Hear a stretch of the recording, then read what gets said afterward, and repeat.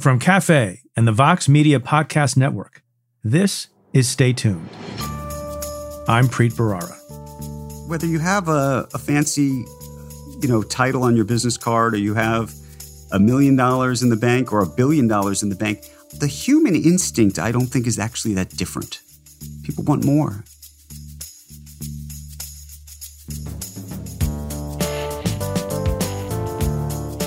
That's Andrew Ross Sorkin. He's a columnist for the New York Times, where he serves as the editor-at-large of DealBook, the daily financial report he founded in 2001. He's also a co-anchor of Squawk Box, a business news program on CNBC. Sorkin is the go-to authority on all things Wall Street, and it's been that way for a long time. In 2009, he authored Too Big to Fail, the definitive account of the 2008 financial crisis. Today, Sorkin joins me to discuss the psychology of Wall Street titans, the relationship between the stock market and the economy, and what it was like to interview Bernie Madoff. That's coming up. Stay tuned.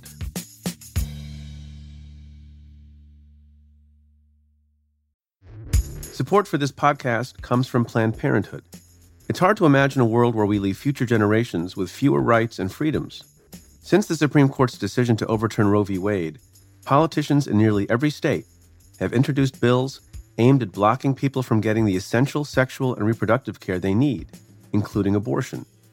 Planned Parenthood believes everyone deserves access to care, and with supporters like you, they can reclaim our rights and protect and expand access to abortion care. Visit PlannedParenthood.org/future to learn more and support their cause. This episode is brought to you by State Farm. If you're a small business owner, you know that it isn't just your business, it's your life. And whatever your business might be, you want someone who understands. That's why you might want to check out State Farm's small business insurance. Why? Because State Farm agents are small business owners too, living and working in your community. That means they know what it takes to help you personalize your policies for your small business needs. Like a good neighbor, State Farm is there. Talk to your local agent today.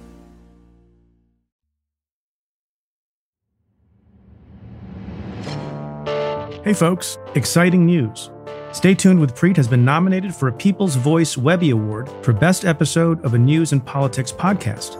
The episode features my conversation with Dan Goldman last year, who offered us his first interview after serving as lead House Majority Counsel during the first impeachment of President Trump. Head to webbyawards.com to vote. You can also find a direct voting link in the show notes of this episode. Thanks, as always, for your support. Before I get to your questions, I want to mention that you should stick around to the end of the show. I have a special surprise, a one-on-one with my brother, Vinny Bharara. So I'm recording this on the morning of Wednesday, April 21st, and still processing and digesting the historic verdict in the case against Derek Chauvin for the murder of George Floyd. And I spoke about it yesterday on the Cafe Insider podcast, and also we talked about the case together with Joyce Vance. And I've received some questions about it, so I'll answer those. And of course, there'll be a lot more to discuss in the coming days. The one thing I want to reiterate is just how important this verdict was, not just for the stakeholders in that particular case and the family of George Floyd, but for the country and the sense of relief that so many people have felt, which is natural. I've been in a lot of courtrooms and I've seen and taken a lot of verdicts, including in cases that I personally tried. And I think my heart was beating just as fast, waiting for the verdict to come back in the Chauvin case as any other case that I had a personal involvement in. Because we had an hour's notice that the verdict was coming and my kids were all home, we all gathered in the family room, which is an unusual event in my house lately, together as a family, see what the verdict was. And I'll never forget that. So the case is not over. More things have to happen. We've gotten questions about the sentencing. As you may know, on the 3 counts on which Derek Chauvin was convicted, he faces statutory maximums of 40 years, 25 years, and 10 years respectively. Probably won't get that, but those are the statutory maximums. Sentencing will be in about 8 weeks. But between now and then, the judge has to take many things into consideration. And here's a question about that in an email from listener Kyle. Hi, Preet. After Chauvin's guilty verdict was read, the judge mentioned something called Blakely factors. Can you explain what that means and how it affects this case? Thanks, Kyle. So the Blakely factors, as they're called, come from a U.S. Supreme Court case from 2004 called Blakely v. Washington. And it's one of a number of cases that basically held that in connection with sentencing, any fact that increases what the proper sentencing should be for a defendant needs to be found beyond a reasonable doubt by the jury. The judge ultimately renders the sentence, imposes the sentence, but if there's some fact, like drug weight or something else, that affects the range of sentencing, a defendant has a right for that to be determined by the jury. And in Blakely, the Supreme Court held that the presumptive sentence was whatever the sentence would be under the guidelines, federal, state, or otherwise. And here, the prosecution has indicated that it seeks an upward departure from whatever the guidelines would ordinarily suggest, based on a couple of factors, including that the killing of Mr. Floyd happened in the presence of children, that Mr. Floyd was treated with particular cruelty, and that he abused his position of authority as a police officer. Now, although it's the case under Blakely that Chauvin had the right for the jury to decide those things, he waived that right and allowed it to be determined by the court. So the court, when it considers these aggravating factors like particular cruelty and abusive position of authority, will get briefing from the parties. There'll be a hearing, an argument about it, and then the judge will decide. Here's a question in a tweet from Brandon at BJM11, who asks, when Chauvin appeals, 1, is the court required to give him another hearing or can that be declined? And 2, would a subsequent trial start on a fresh slate or does the prior guilty verdict have any impact? So first, let me say as an initial matter, Chauvin has a right of appeal no matter what. And in most jurisdictions, there is an oral argument. So it wouldn't be a hearing, but there would be an argument in which Chauvin and the prosecutors will argue about whether or not there was some error that the trial court engaged in that should undo the trial verdict. I think by and large, Judge Cahill did a pretty good job. But the defense lawyer made a record, and every single time he objected to something and his objection was overruled, can form an arguable basis for appeal. The defense lawyer, for example, complained about how the prosecution, in its rebuttal summation and otherwise, belittled the defense. There was an objection to proceeding with trial on the timetable that it did and in the venue where it did because of potential prejudice that came from the $27 million settlement. On the eve of the trial commencing, there were issues about jurors. There's an issue about Representative Maxine Waters having said something about not accepting an acquittal in the case. All of those points were made by defense counsel. They could form the basis for an appeal. My judgment is very, very unlikely for any of those points to be successful. But in case it were, going to your second question, and the verdict were overturned, and there was a new trial scheduled, the prior guilty verdict per se has no effect. You begin with a clean slate, with the presumption of innocence, with the overwhelming burden of proof resting on the prosecutor's shoulders to have to prove once again to a unanimous jury. There's some complications that could potentially arise depending on how the second trial would unfold, which I don't think will take place, but to honor the hypothetical, I'll mention a couple of them. One is jury selection will be a little bit more difficult. It was already difficult given how sensational the case was and how much information and public information there was about the case to find people who knew some of the facts of the case. Could they be fair or not? It's going to be hard to find people who were not aware of the fact of the prior guilty verdicts. Naturally, that might affect some people's abilities to be fair if there were a second trial. So jury selection will be a challenge. And then second, to the extent some of the witnesses in a potential second trial testify in a way that's at variance with how they testified in the first trial, you can imagine the judge allowing cross-examination of those witnesses based on the different testimony. They would have to be careful not to indicate that there was a prior trial of Derek Chauvin and that there was a guilty verdict. There are ways to get around that. But anytime people testify twice, it can create complications for those witnesses and the side that calls that witness. And as I mentioned, jury selection might be a little bit trickier. But as I said, I don't expect there to be a successful appeal here.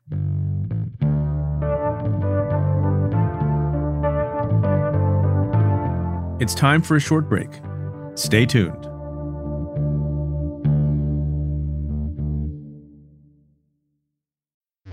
Support for this podcast comes from Planned Parenthood. Your body is your own. That's why Planned Parenthood is committed to ensuring that everyone has the information and resources they need to make their own decisions about their bodies, including abortion care. Today, lawmakers who oppose abortion are challenging Planned Parenthood. Affordable, high-quality basic health care for more than 2 million people is at stake. Planned Parenthood believes that health care is a basic human right. That's why they fight every day to push for common-sense policies that protect our right to control our own bodies. They also work tirelessly to oppose the onslaught of new policies aimed at interfering with personal decisions best left to patients and their doctors. They won't give up, and they won't back down. You can join Planned Parenthood in the fight to help make sure that the next generation can decide their own futures. The organization needs your support now more than ever. With supporters like you, they can reclaim our rights and protect and expand access to abortion care. Visit PlannedParenthood.org/future to learn more and support their cause. Support for Stay Tuned comes from Squarespace. In this day and age, if you're starting a new project, one of the first things on your to-do list is creating a website. That might seem a bit scary at first, especially if you've never done it before. But there are tools out there that make it easy for anyone to create their own site, like Squarespace. Squarespace is an all-in-one platform that you can use to build a website and help people find your ventures. Creating a website with Squarespace is straightforward and painless, even if it's your first time making one. Whether you want to sell your products or a service, or need a place to host your blog or portfolio, Squarespace can help you get your name out there and makes it easy to find on the web. They have plenty of tools to help make your website look pretty great too, all while customizing it to fit your particular needs. Because your site is your own, and it shouldn't be fit into a one-size-fits-all box. Get the functionality and the unique look that you need. Head to squarespace.com/tuned to save 10% off your first purchase of a website or domain using code TUNED.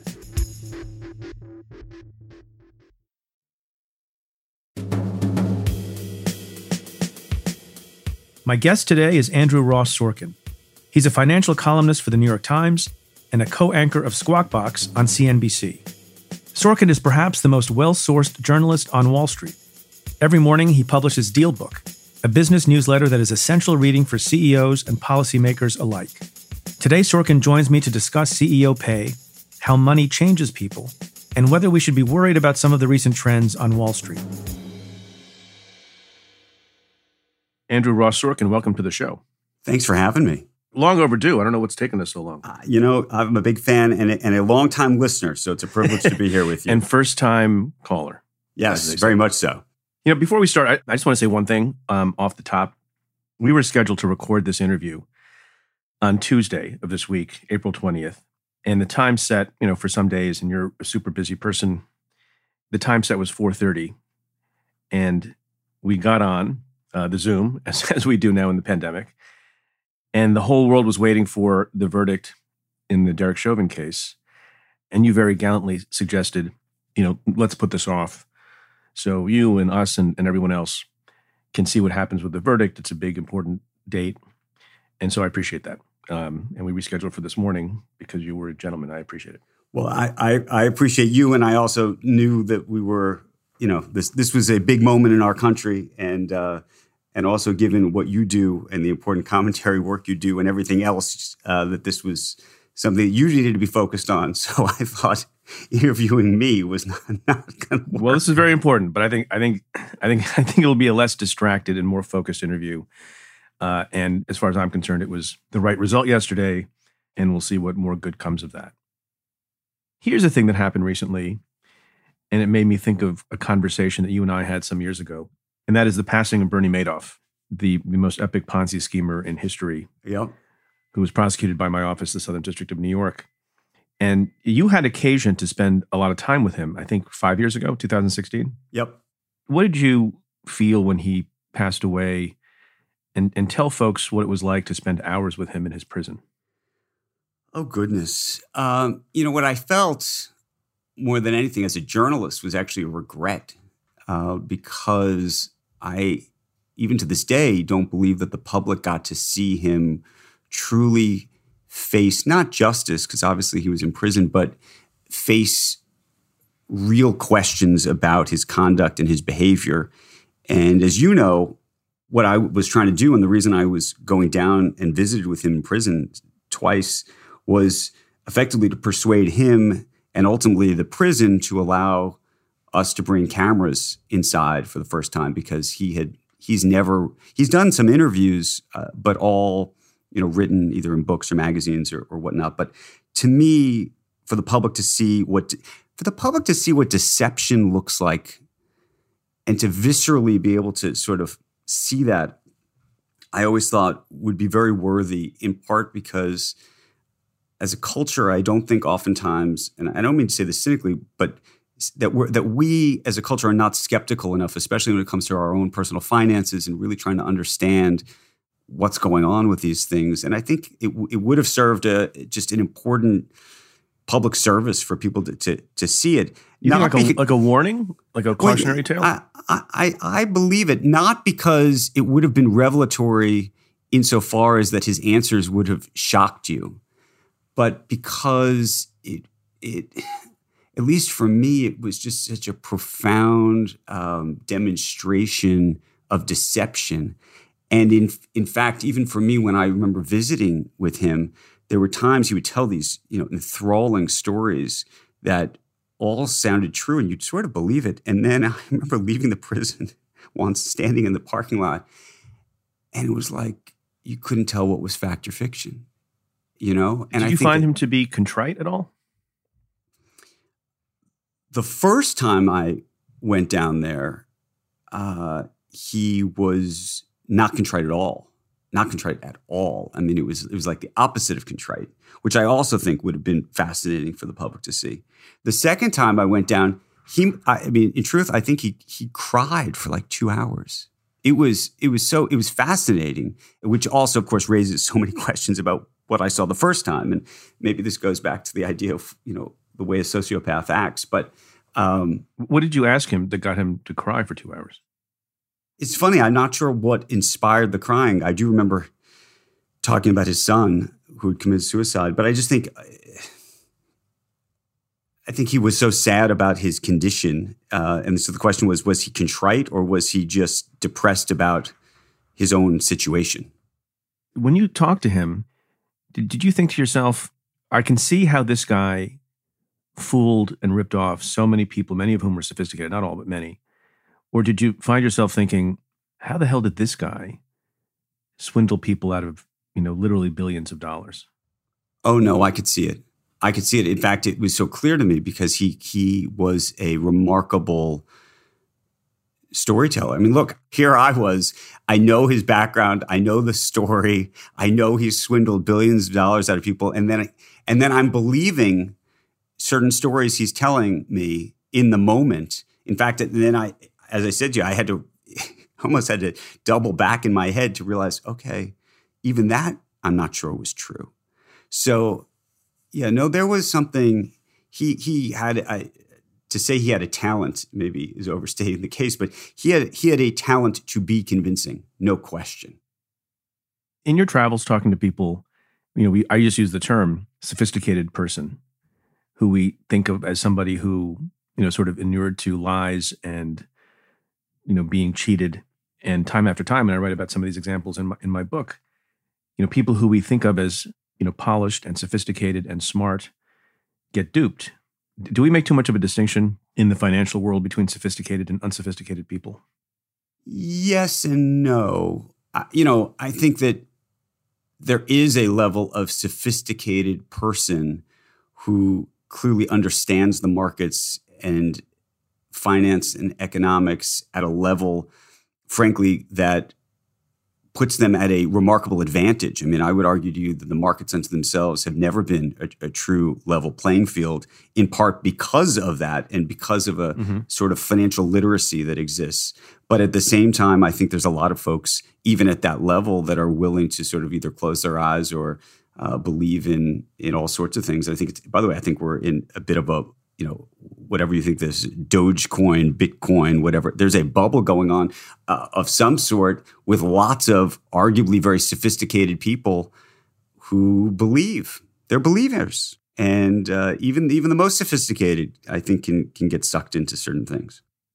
You mentioned financial literacy, and I've asked this question of a number of people. What do you think is the rate or level of financial literacy in America? Abysmally low. I think most people have no idea. Is that because people don't watch CNBC every day? No. It's because some of this stuff is hard, but more importantly, it's really not taught in most places, especially at young ages. So the idea of credit, is credit a good thing? Is credit a bad thing? How does credit really work? That's a fundamental part of our economy And I can tell you that credit can be a great thing and credit can be a terrible thing, but you have to understand it to some degree before you can even begin to even think about it or opine on it. So I'm just not sure that people appreciate a lot of these issues. I think it has a huge implication for public policy, how we think about tax policy in America, how we think about R&D, how we think about incentives. I mean, all of these things, have such a huge impact on society. And yet I think if you really talk to people around the country, there's just a very, and I hate to say it because people think that you're effectively saying they're ignorant. And that's not what I'm trying to say. But I think there's not necessarily a particularly acute sophistication about understanding a lot of these issues. And separate from the policy issue, it has an impact and effect on people's own personal finances, right? And then on the one hand, you say, well, if you're not sophisticated or, very sort of immersed in these issues, how to manage your money, you're supposed to rely on a financial planner or some other person, a stockbroker, if you have enough money to invest in stocks. And then you have people like Bernie Madoff who take advantage. And it's hard to know who to trust and who not to trust. And I guess one question I have is, I was only half kidding about CNBC. If you're a thoughtful person who's listening to this program and you want to become more educated on issues of finance and the stock market and everything else, what's your advice to them? Should they watch you every day? Are there books that they can read? Should they pick up the Wall Street Journal? Is there something more obvious than that or less obvious? I think it's a combination of all of those things, but I think the most important thing is to actually do research. I think that I think there's some great instructional stuff online that's really helpful. I think you need to be reading the newspaper every day, whether it's the Wall Street Journal or the New York Times, hopefully DealBook. Look, I'm sorry. I didn't mean to mention the Wall Street Journal, Mr. New York Times guy. No. But you should. I forgot who I was talking to. No, but you should absolutely. I mean, I think everybody should be. You read all the papers, right? Oh, for me personally, I read all this, everything. But I think all of that is helpful in terms of trying to get your head around what all of this means, and whether it's your personal finances that you're trying to figure out, or whether it's some of these larger, as I said, policy issues and where you stand politically on them. I think it's important to try to get educated on what all of the different component parts are. And by the way, also to listen to both sides, especially when it comes to the policy stuff, because these things are on the surface oftentimes sound very political, but if you actually dig in and you can look at the numbers and once you understand it, you can make your own decisions about it. So maybe you can help educate me on something, on a couple of things with respect to the stock market. Mm-hmm. So the stock market, politicians say with great emphasis, the stock market is not the economy. It does not reflect the economy. Is that a slogan or is that correct? It's right and wrong. And the stock market reflects what we'll call the investor class. And some of the investor class, of course, are retail investors, which means, people on the street who have views, and more, people on the street, if you will, are, and I'm not talking about Wall Street, are investing. So there is a sort of, I don't know if you call it wisdom of crowds issue going on, but it's what the market is projecting out what people think the economy is going to look like 12 months, 18 months, 24 months out from now. So, during the pandemic, one of the things that I think blew everybody's mind, by the way, including my own all the time, was, we'd hear these terrible things going on in terms of unemployment rate, the economy falling, it just terrible, everything tragic. And yet you'd see the stock market go up and you'd be like, what is going on here? This is crazy town, right? This makes no sense. And the truth is what was happening where investors were saying, okay, we're not looking at what happened today or even in the rearview mirror of what happened yesterday. We're effectively making a bet that in 12 months from now, in 18 months from now, the vaccine will be out. People will go back to work. And what's that world going to look like? So while I guess the answer to your question is while the stock market doesn't necessarily reflect the economy per se, especially right now. And by the way, people can be wrong because they're guessing, right? This is all a bit speculative. The speculation, if you will, is that the economy will be better. And so there is a bit of a correlation, but not in the here and now. Should everyone who has some savings be in the stock market? Oh goodness, I hate to. Do we need to have some kind of caveat here and say, Mr. Andrew Ross Sorkin is not providing financial advice, and you invest at your own risk? Thank you, counselor. Thank you, counselor. Okay. Yes, because I don't like to offer true stock advice. Look, my sense is that if you have some savings, over time, it is better to be in the stock market than not on a long-term basis, as long as you're a long-term investor. You know, if you're buying into a stock index and you plan to be there for 10, 20, 30 years, yes, absolutely. If you're telling me that you need this money in 6 months from now, no, it's a very bad idea to put that money in the stock market. Because anything can happen. You can enter a pandemic. Anything can happen. A pandemic can happen. Who knows? Who knows what's going to happen tomorrow? But do you think, I guess you sort of answered this, is there any real rationality to the market? And you've been covering it and writing about it and thinking about it for years and years. So your pronouncement matters to me. I do think it's reflective of where the economy is going. I think that's true. I mean, I think you saw where we were. Where people think it's going. Where people think it's going. Yes, I think it is. And people are often wrong, just like they are about politics and about Donald Trump and everything else. People are often wrong, but I think it is as a signal indicator, if you will, of where people think things are going. Absolutely. And by the way, you know, there are companies and that make money, and you can see their balance sheet, and you can see if they're making more money this quarter or less money this quarter, and if they're employing more people or less people. And there's no question. You look at a company like Amazon. Now, its stock has gone through the roof. It's actually come back a little bit, but that company has been a great success story and became an even greater success story during the pandemic, and the stock market reflected that. Well, now its earnings are huge. Look, I remember when Amazon began and had its rise, and I would hear people say about Amazon what a lot of people say about some other companies, and maybe there are distinctions to be made.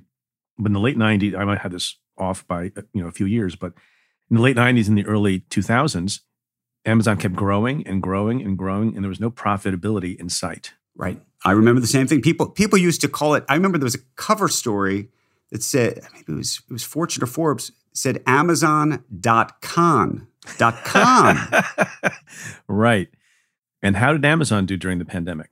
Fabulously. I mean, unbelievably. And profitability? Huge. Gigantic. But that required a remarkable level of patience among the investor class. And there was a belief that Jeff Bezos was going to get there. He was sort of given dispensation in a way, frankly, that most companies don't have, to make these kind of long-term investments, to lose money for as long as he did. And along the way, it's worth noting that while you and I and most people think of Amazon as a Prime membership or something that brings you packages to your home, a huge part of the business developed in the middle of it called AWS, which is effectively a cloud service, which is actually the most profitable part of that business. And it helped to some degree subsidize the rest of everything else and allow that to then build and grow. But to some people, I guess this is true. As I say it, I realize it must be true of some folks. They look at the Amazon story and they think back, well, I thought that lots of people thought of Amazon.com as Amazon.com, as you mentioned.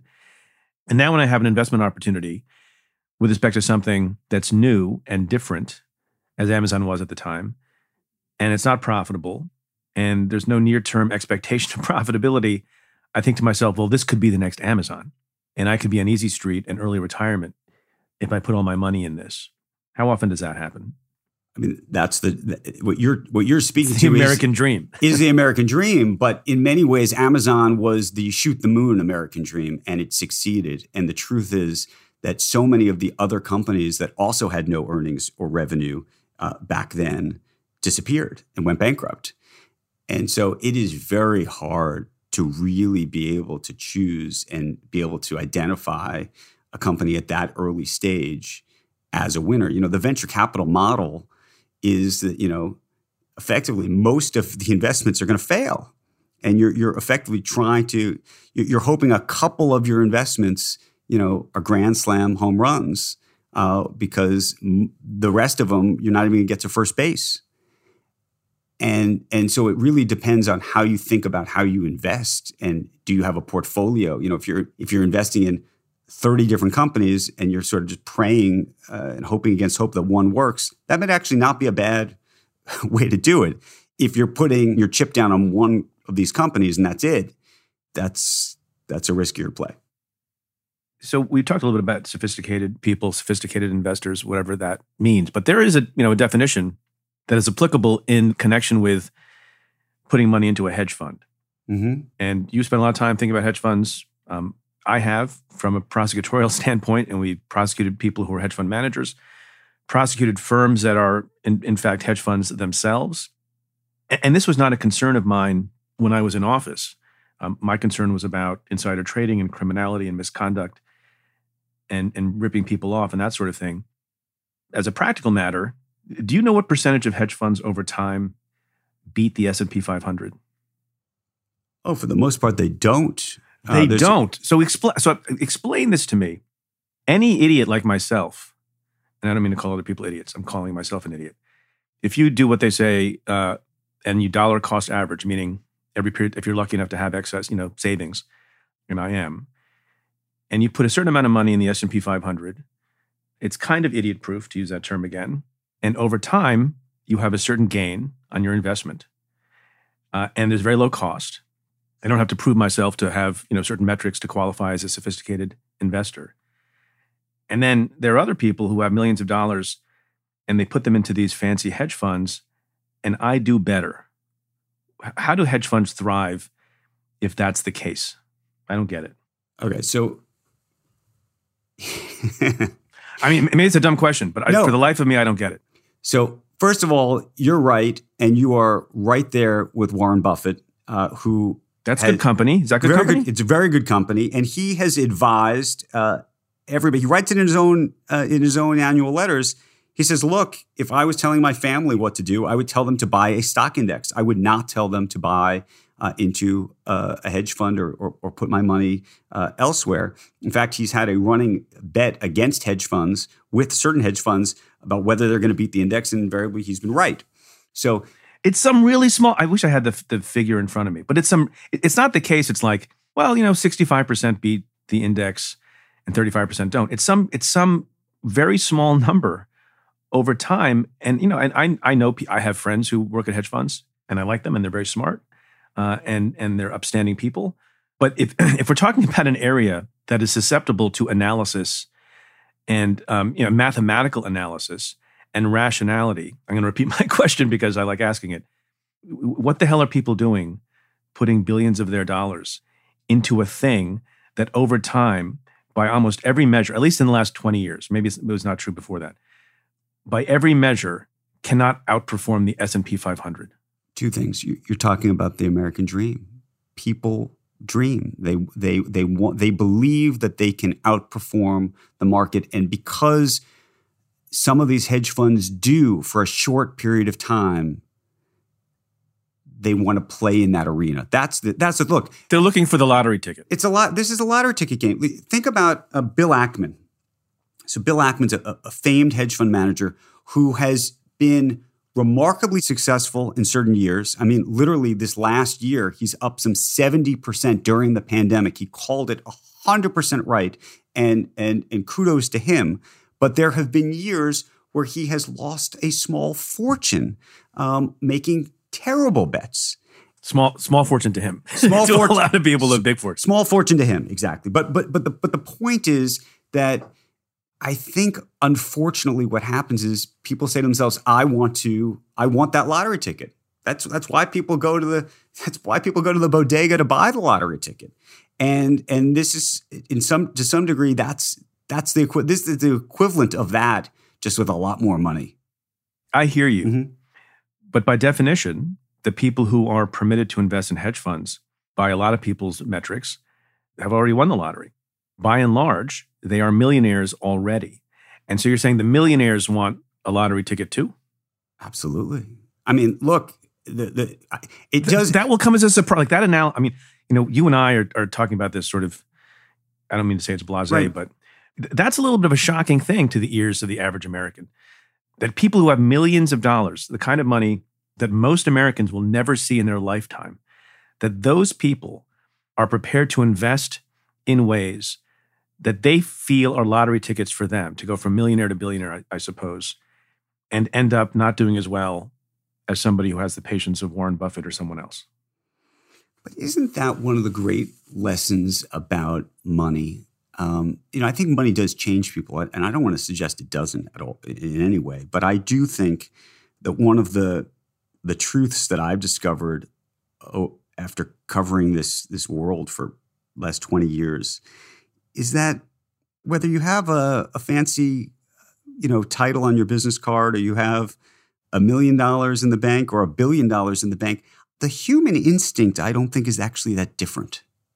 People want more. People want more. There's a great line in Wall Street, I think not the original Wall Street, which of course has the great greed is good line, but in the in Wall Street 2, which was not as good a movie in truth. It was not as good. But there was a question that I think either Michael Douglas or somebody asked, and they said, See, I find that everybody has a number, and it's usually an exact number. So what is yours?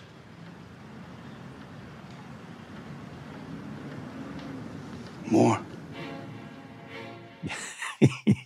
Look, you covered these cases. There was, these insider trading cases we brought when I was in the U.S. Attorney's office, one against a man by the name Rajaratnam, who was a billionaire. Yep. Another against a man by the name of Rajat Gupta, who was estimated to be worth about $100 million. $100 million, pretty good. And, when you bring a prosecution, you're not overly concerned about the psychology of why someone does it. But the sense I got in my armchair psychologist role is that he wanted more.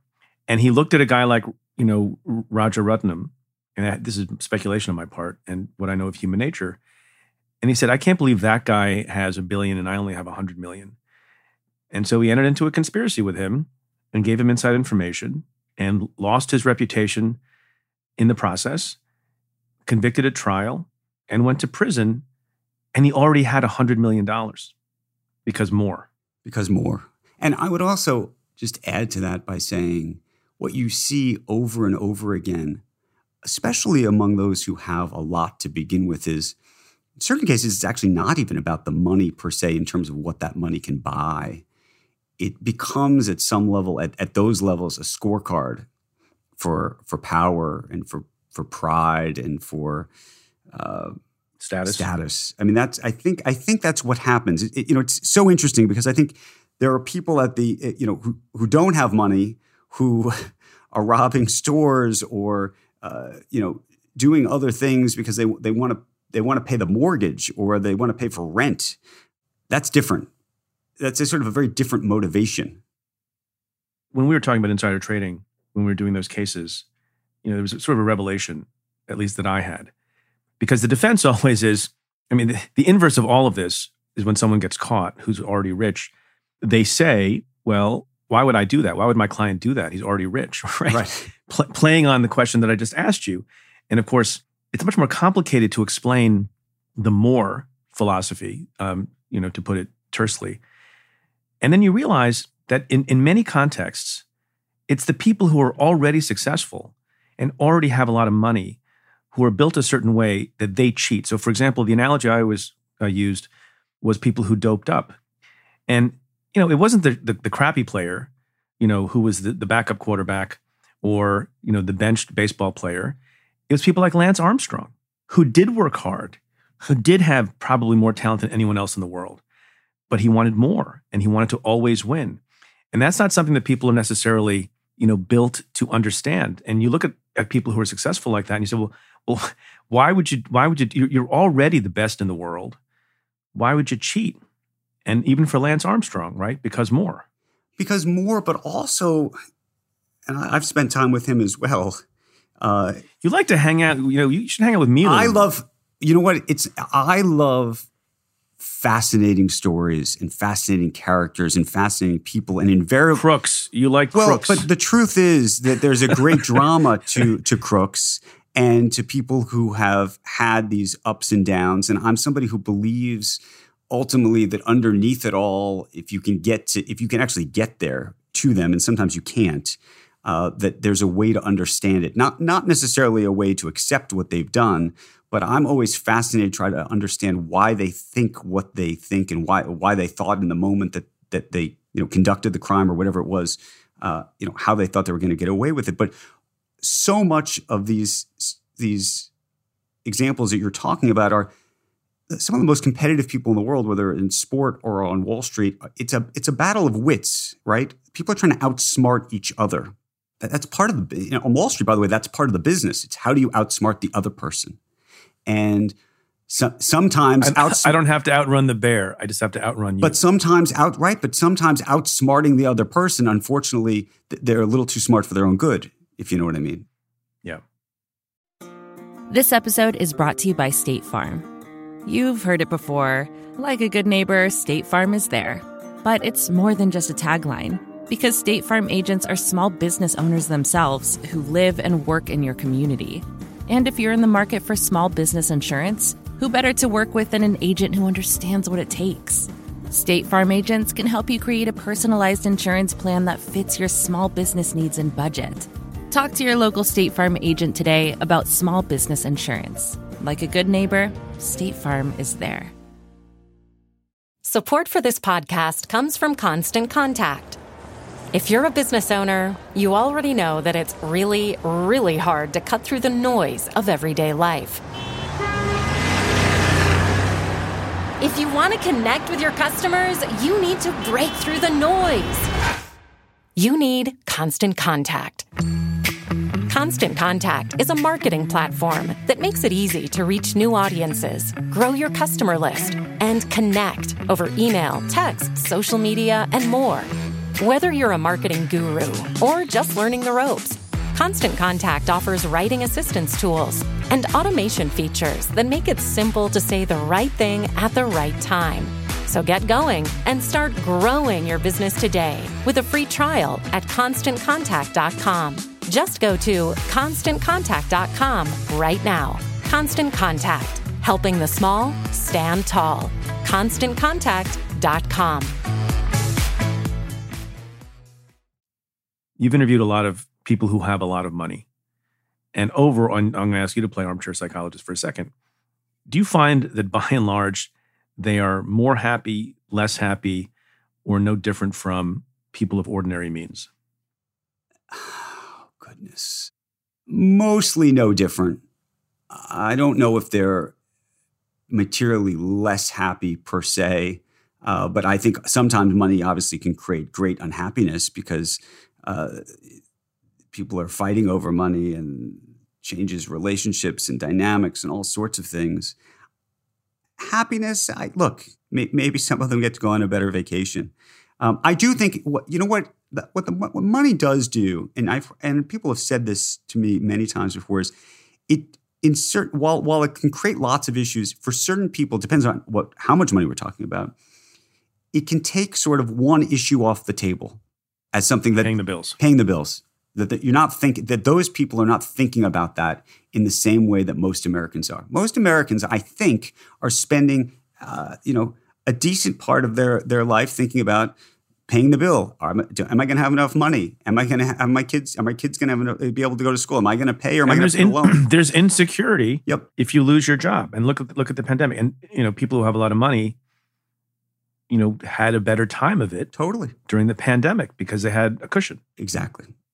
In many ways, by the way, money also allows people to take risks that they might not otherwise take as well because of the cushion that you just talked about. Well, it's, this is the mathematics of compounding interest or whatever other analogy you want to use. It's a lot easier to get to 2 billion from 1 billion than to get from 0 to 1 billion. And from 1 million to 2 million than from 0 to 1 million, right? 100%. But, I always think about Dick Fuld. Richard Fuld was the CEO of Lehman Brothers, before the financial crisis and into the financial crisis. And he's somebody who had over $1 billion of stock in his company. And he rode the stock all the way down to $56,000. And people said, there was a guy who was a true believer. But if you turn the story around, he's somebody who also had made and had in the bank several $100 million already. And so he was able in many ways to take a remarkable risk. And while it may have looked like he had $1 billion of stock in his company, all the skin in the game that we always say people talk about wanting in terms of trying to incentivize people, in many ways it was just the cherry on top. And maybe he could afford to lose that cherry. Yeah. Although some people, in his position still would not have done that. Can I ask you something else that angers folks and angers me too? Okay. Since we didn't really resolve the hedge fund issue. Yep. And that's CEO compensation. Uh-huh. And I know that over time, there's been, a more dramatic gap between either the lowest paid person at a company or the average paid person at the company and the CEO. And most people in America are not CEOs. But there is a question about what value they bring and whether their interests are aligned with the company's. And this was an extraordinary report that came out not that long ago. And it sets forth that CEO pay generally surged during the pandemic. Median pay for the chief executives of more than 300 of the biggest U.S. public companies went from $12.8 million to $13.7 million. And then most dramatically, and people love to hate on this kind of thing, myself included, the CEO of Norwegian Cruise Line, Yep.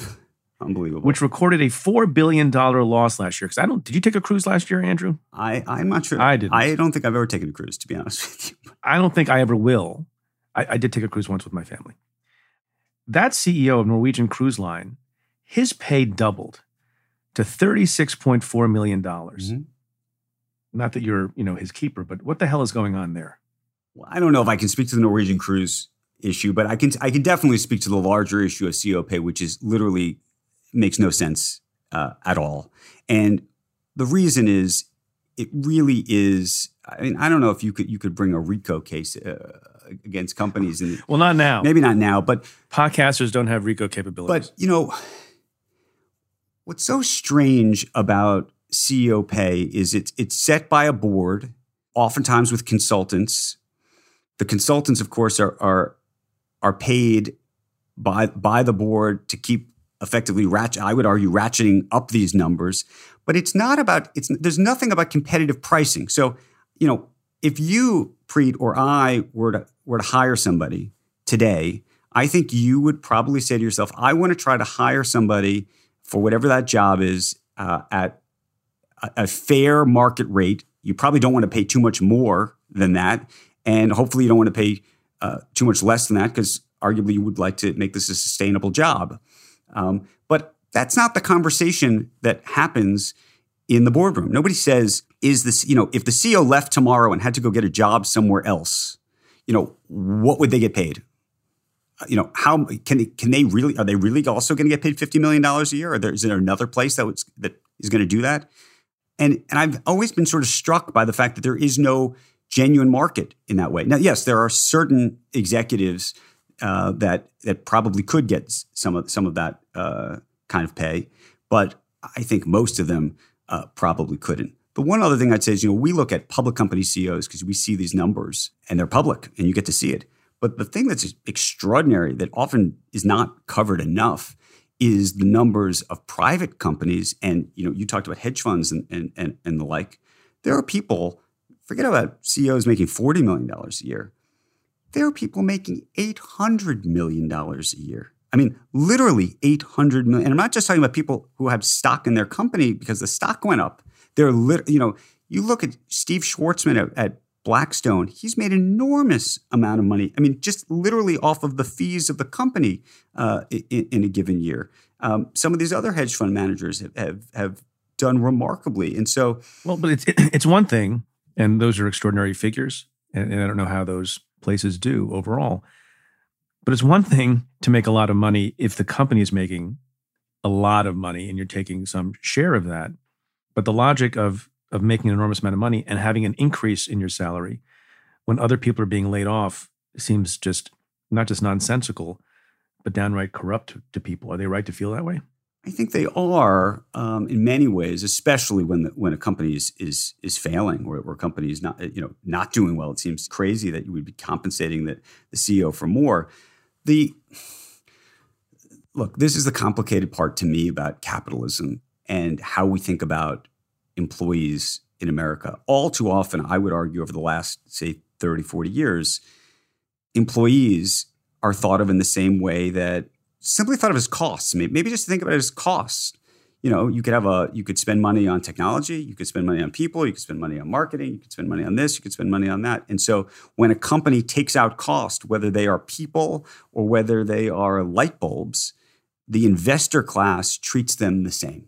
And that's the problem, that we've sort of lost a sense of humanity in all of this. And I think it's coming back a little bit in terms of the conversation that the business community is now having about the role that they play in society. But I think it still has a long way to go. I'm going to move on to something else that makes people angry. And I think this makes you angry too. And we've talked about this. We mentioned insider trading before. So you're a journalist. You've done very well. And you talk about companies, and you talk to a lot of people who are at companies. Are you allowed, under the rules of your journalistic employers, the New York Times or CNBC, either or both, are you allowed to invest and trade in individual stocks? Not at all. Why is that? One is I'm often privy to effectively inside information. My job is to ferret out information before it reaches the public. And secondly, I would never want, and neither would the news organizations that I work for, ever want there to be even a scintilla of a question about my motivations or incentives to write or report or talk about a particular issue or a particular news item. I mean, to me, that's sacrosanct, right? I mean, and so yes, absolutely. So, and no, not to downplay your importance and influence, because you are influential. but let me ask the follow-up question: Are you now, or have you ever been, a member of the House of Representatives or the U.S. Senate? I have not. I'm not now, nor have I ever been, nor do I imagine I ever will. And if elected, I shall not serve. And would you agree with me that those people, senators and representatives, have real power and authority as lawmakers? Correct? Absolutely. Yeah, I don't know why I'm doing it this way. No, you're doing it like a prosecutor should. I'm with you. Every once in a while, I feel like doing a direct examination. No, and this is the right way to do it because it's ludicrous. It's ludicrous. And members of Congress can invest and trade in individual stocks, even though on a regular basis they serve on committees and they vote on legislation, even if it's not something that they're the chair of the committee for, but vote all the time on things that they presumably have either inside information about or some conflict of interest, or the same two things that you talked about. And we put up with that. I mean, I was a staffer. We talked about this before you wrote your column a couple of months ago that was excellent. I was just a staffer. And I found it, crazy to trade in individual stocks because all day long I had meetings with people and there were folks who had interests in the telecommunications industry, various technology fields, et cetera. And this is why you get these questions about members of the Senate in the last year, and no cases were brought, but there was a case brought against a particular congressman who was pardoned by the president, engaged in communications of insider trading while on the White House lawn. But what the hell is going on with that? Why doesn't Congress police itself better and say, you know what? If Andrew Ross Sorkin, who, again, not to downplay it, is a mere journalist, ethics requires that he not trade in individual stocks. How about our elected representatives in Congress? Look, and seen. I don't understand it. I can't get my head around it. Congress has been unwilling to police itself. The regulatory agencies have been unwilling to make it a priority to try to police them. I wrote this column effectively suggesting that the SEC stand up and say we're going to start policing Congress ourselves. Of course, the conundrum, if you're Gary Gensler running the SEC, is your budget is set by these same people. And so I think over the years, no regulator, appointed or otherwise, has really wanted to, bite the hand that feeds it. And that is the problem. And asking people to police themselves has never been a particularly successful strategy. And so here we are. And I think it's going to take some real leadership from somebody. I'm not sure who's going to be the one to stand up to say enough is enough, because why should the American public has so much skepticism and cynicism already about politics and about policy and how it's made. Why not just take this piece off the table? I mean, it's so crazy that this is even allowed to happen when as you've said, I'm not allowed to own stocks. There's a lot of businesses that don't allow their employees to own stocks, or they have to go through, remarkable pre-approval, remarkable vetting programs. If you're at a law firm, generally you have to do that. Mm-hmm. If you're a staff member at the SEC, I think you have to do that. But Congress doesn't have to do anything. Anyway, put that on the list of things in your platform for when you run. And by the way, full office. disclosure, I should say that I am allowed and do own shares of my two employers. So I do own shares of the New York Times Company and Comcast, but I am a long-term holder, as they say. Got it. That makes sense. Here's a thing that you need to help me understand and other people understand. So everyone, I think, over time has come to understand the idea of an initial public offering and going public, and people have a general sense of what that means. Now there's a new thing called a SPAC. What on God's earth is a SPAC, and should we be concerned about that thing? We should be so concerned about it. Here's what's happening.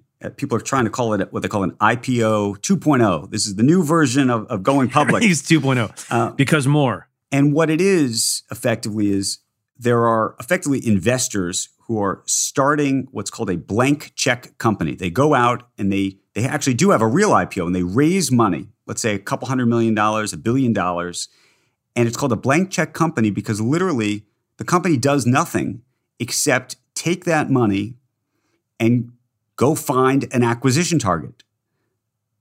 Usually a private company that effectively is then going to be brought public, if you will, sort of through the back door, if you think about it like this, into the public markets through this publicly traded company. So you avoid a lot of scrutiny, you avoid a lot of disclosures you have to make. All of the rules that are applied to an IPO, which effectively means, if you're a company going public for the first time, you typically can't make, crazy future projections about what's going to happen 3, 4, 5 years from now.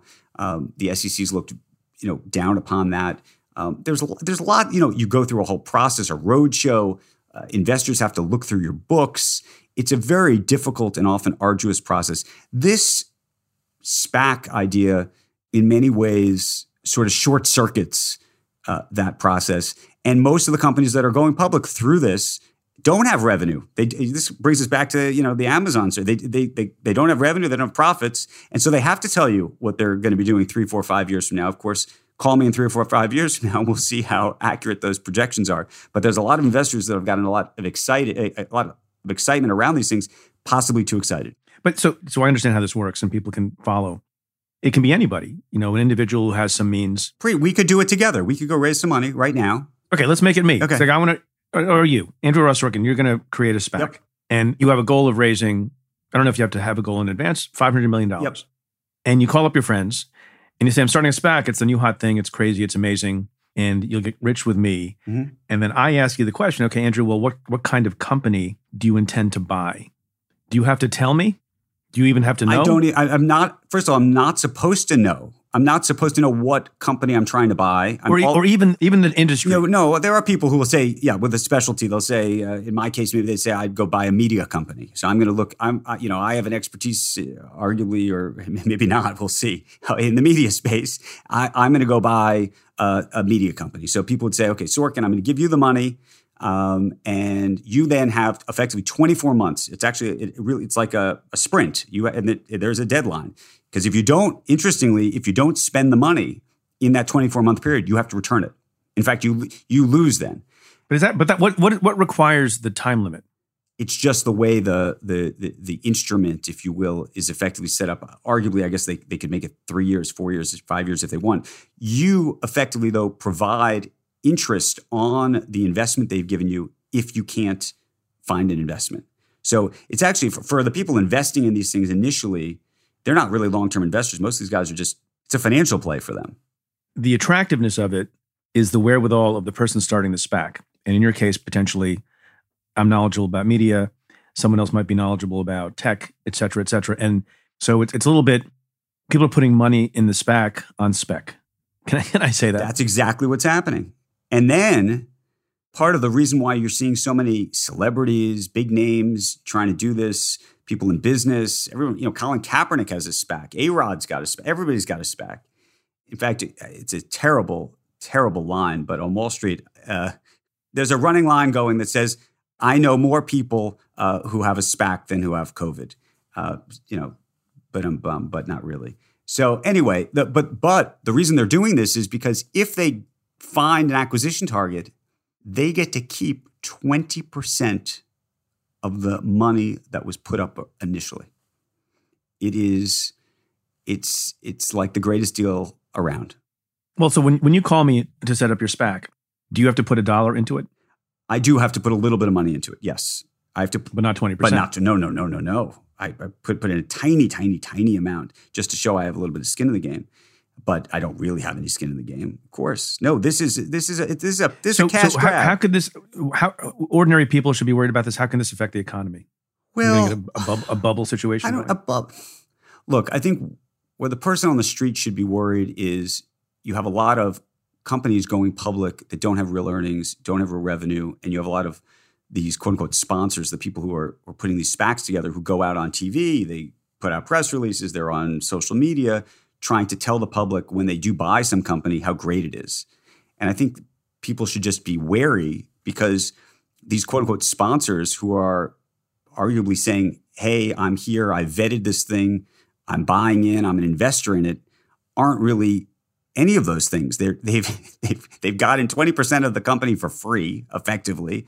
And most of the time, they intend to sell their shares within 6 months to a year, far earlier than any of the projections that these companies are making about what's going to happen in the future. Yeah, and I would imagine, just thinking about this off the top of my head, when you have a 2-year deadline and you get to month 20 and month 21, with the prospect of having to return all of your investors' money, that maybe you don't make the most intelligent and best decisions about your acquisition. Exactly. In the days leading up to the deadline. And look, we have hundreds of billions of dollars chasing, not enough companies effectively that are sustainable businesses that should be doing this. And I think one day the next Prepararo will be subpoenaing lots of emails that are going to show lots of misbehavior around what they know and what because there's an incentive to misrepresent when representations have to be made, even though fewer representations have to be made in this context. Because there's a lot of money to be made and there's a lot of loss to be avoided. And I guess it's great to be a fish in the sea who's being sought out by a SPAC because your valuations are going to go way up. Well, and that's the thing. Your valuation will go way up. And a lot of venture capital-backed companies are using this moment effectively to try to get out as quickly as humanly possible. I mean, there's a rush to if you own a business, there's a rush to the exit. This is your shot. However, of course, we're already starting to see a lot of the stocks of these companies are starting to fall. So we'll see who ends up holding the bag.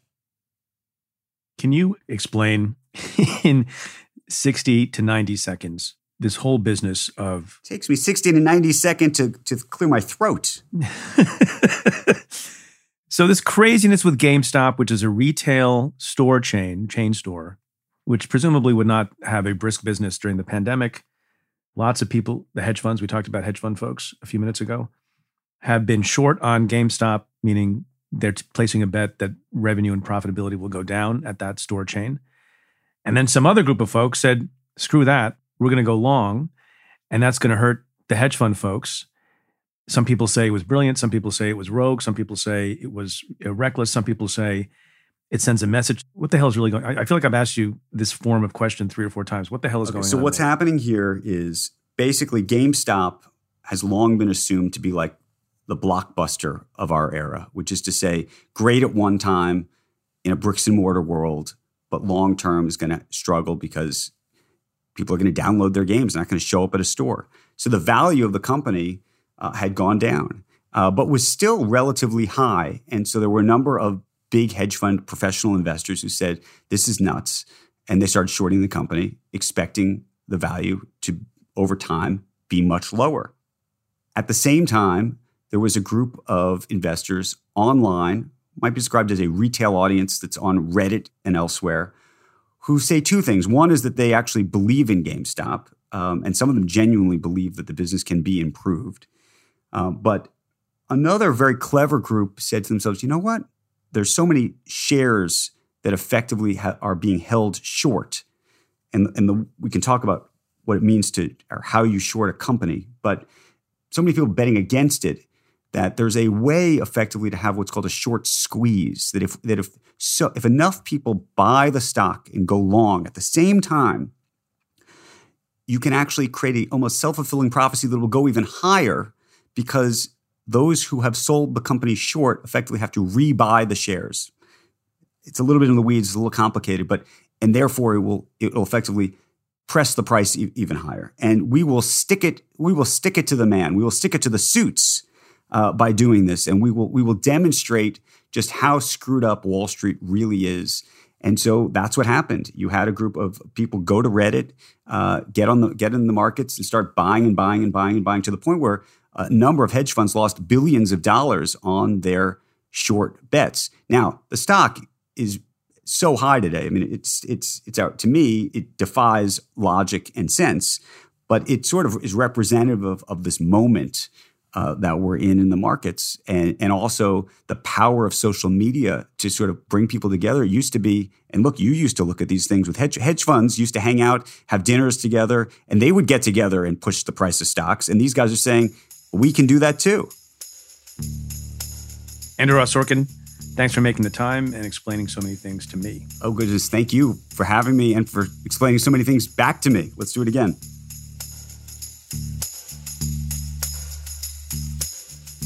My conversation with Andrew Ross Sorkin continues for members of the Cafe Insider community.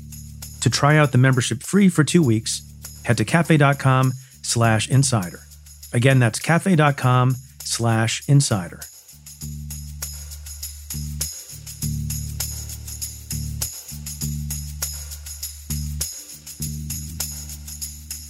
So I want to end the show this week with a little bit of a follow-on to what I said at the end of the show last week, where I talked about the sale of the company to Vox Media, thanking folks, bidding farewell to Ann Milgram, and at the end, thanking my brother, who made all this possible. And I thought, what better way to follow up on that discussion than by asking my brother to be on Stay Tuned. And so he's my special guest at the end of the show. Vinny, are you here? Hey, how are you?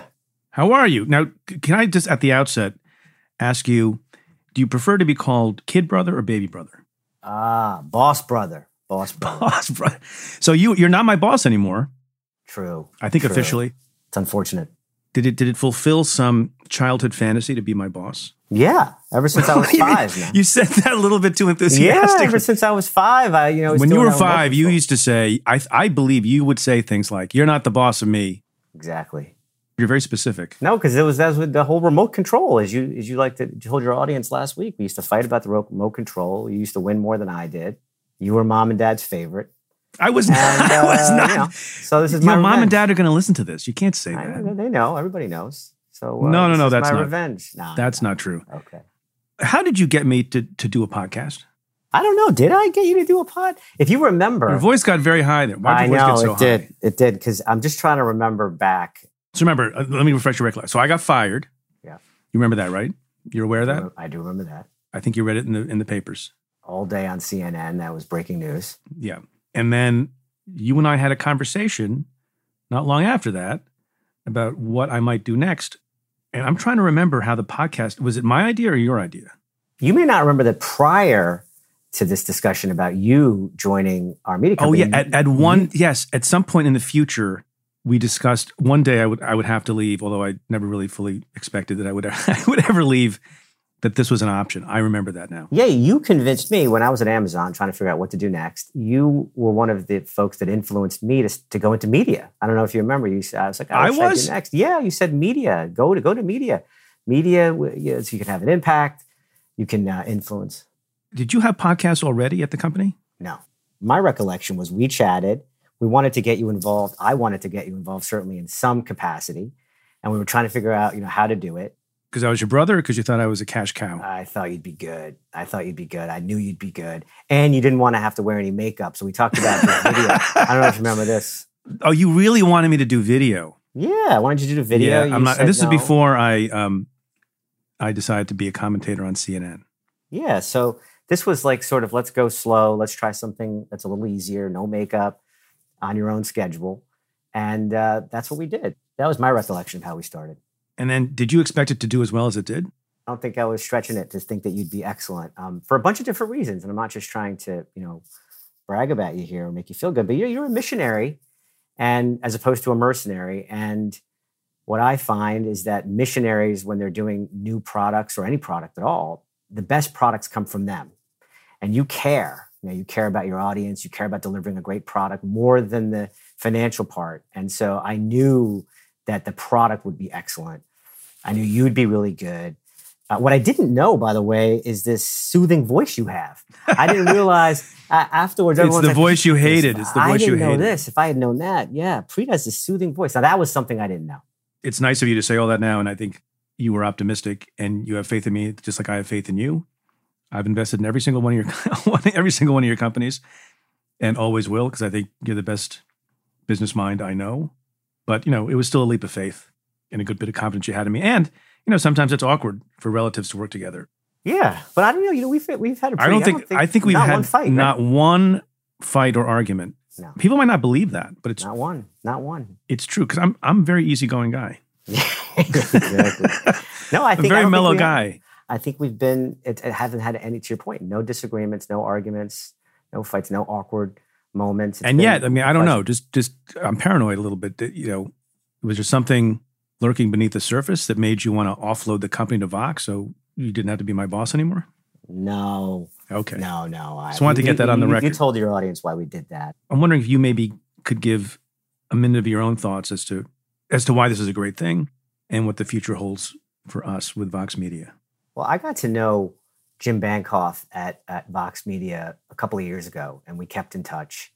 And we had a conversation in the beginning of this year about our respective companies and what they were doing. And, I have a lot of respect for Jim. And when I've sold, a few companies in the past, the biggest thing for me and that I've found is the culture fit. When you're going into a new company, or if you're going to sell your company to someone, it's a marriage. And you have to connect and click, and you have to have respect for the party that you're going to marry. And so that was a huge piece of this was Jim and Vox and those people over there are good people, and they're similar. And we got along really well. So I thought that was, the first piece. I think the second piece was just tactically now as a business.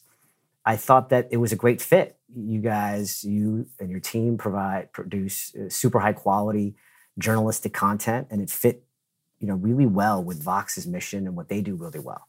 And they have a lot of resources. It could get you a lot more audience, and I think you could go faster, a little bit faster with them than you could have been with us. How hard is it to turn a startup into a successful company? Hard, Preet. Now you were part of it, I think. Yeah, but I'm lucky. So I did it one time and it worked out. In the industry, I'm not really a business person. In the industry, and you've been, I don't know if people know, but, you went to law school too. We both went to Columbia Law School, and then you stopped practicing law. Although you're still an excellent lawyer. I can see your legal skills still at work from time to time. But having been out there and raised capital to start businesses, including diapers.com, which you sold to Amazon. Maybe not everyone knows that story. What's the rate of success for the average startup? Look, most startups fail. I think over 90% fail. And then I think a much smaller percentage, maybe 1 in 1,000, have the success that you had. Popular audience, millions of people listening or enjoying your product, and then having a successful exit. So the odds are stacked against you. I think the hardest thing in doing these things is, and now again that you've been part of it, is that you're building something from scratch. You don't always know what you're doing. It's like trying to ride a bike. And at the same time, you're often facing extinction. Like on a regular basis, you really don't know if you're going to make it. And so emotionally, that can be pretty challenging because, you're in this gray scenario and you are responsible for a lot of people, your employees, your investors, and you just don't know if you're going to make it. And so being able to kind of navigate that is challenging. At the same time, it's also super exciting. You have control of your destiny. When you succeed, it's extremely rewarding, as you have, because you've beaten the odds. And so there's nothing I would rather do, but I do think it's one of the hardest things that you can do, which is to do these startups. What do you think the future of digital media is, or media generally? Well, I think what you're starting to see is this consolidation between a lot of these players. And I think you're going to see more of that. I think you're going to see a lot of companies go public or try to go public via the SPAC market. You've seen over the last couple of years, the really good media companies have survived. Some unfortunately have gone away. And I think with this consolidation, I think you're going to see some strength. So I'm optimistic about it. The platforms keep emerging. You see podcasts, I don't know, 10 years ago. I guess they existed, but look at where they are now. Anyway, Vinny, I'm sorry it took 3.5 years to have you on the show. In fairness, I have asked you before and you declined because you're more shy than people realize. But it's been wonderful. It's been great. I often say to people, if you can work with people who are your friends, which I always have or tried to, there's nothing better than that. And I was kind of wrong. The only thing better than that is working with your family. If you get along like we do. So thanks. Keep in touch. You keep in touch, and thanks. I'm going to say, and I love say you, thanks bro. too. Yeah, I love you too, man. Thank you.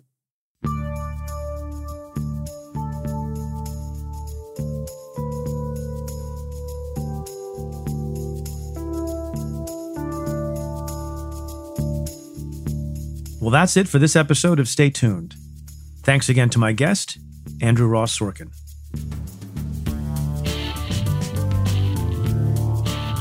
If you like what we do, rate and review the show on Apple Podcasts or wherever you listen. Every positive review helps new listeners find the show. Send me your questions about news, politics, and justice. Tweet them to me at Preet Bharara with the hashtag AskPreet. Or you can call and leave me a message at 669-247-7338. That's 669-24-PREET. Or you can send an email to staytuned@cafe.com. Stay Tuned is presented by Cafe Studios. Your host is Preet Bharara. The executive producer is Tamara Sepper. The senior producer is Adam Waller. The technical director is David Tadashore. And the Cafe team is Matthew Billy, David Kurlander, Sam Ozer-Staten, Noah Azulai, Nat Weiner, Jake Kaplan, Jennifer Korn, Jeff Eisenman, Chris Boylan, Sean Walsh, and Margot Maley. Our music is by Andrew Dost. I'm Preet Bharara. Stay tuned.